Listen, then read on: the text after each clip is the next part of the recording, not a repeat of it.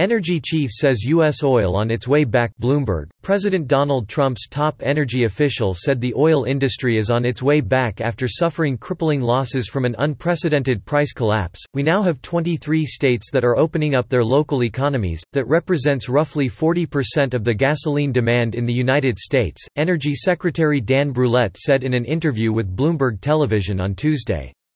We're starting to see oil prices stabilize. The oil market has staged a modest recovery since prices plunged into negative territory last month for the first time ever, amid signs that demand is making a gradual comeback and as producers cut output to erode a supply glut. The Energy Information Administration on Tuesday announced modest downward revisions to its oil production estimates for this year and next, and revised up its forecasts for oil prices compared with April. Brouillette shrugged off the risk that U.S. output could come back too quickly and threaten the market's recovery.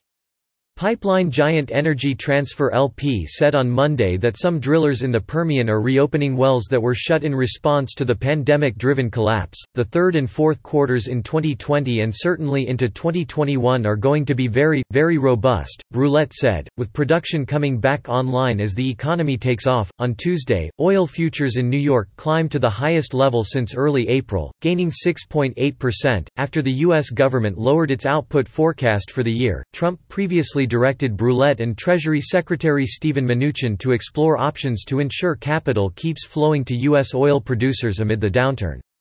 Brouillette, though, said it was too early to say whether the oil industry still needed federal aid and that it varied on a case-by-case basis. To contact the reporters on this story, Stephen Cunningham in Washington at Scunningham10 at Bloomberg.net, David Weston in New York at Dweston at Bloomberg.net. Contact the editors responsible for this story, David Marino at DiMarino4 at Bloomberg.net. Reg Gale, Jorg Rikturek.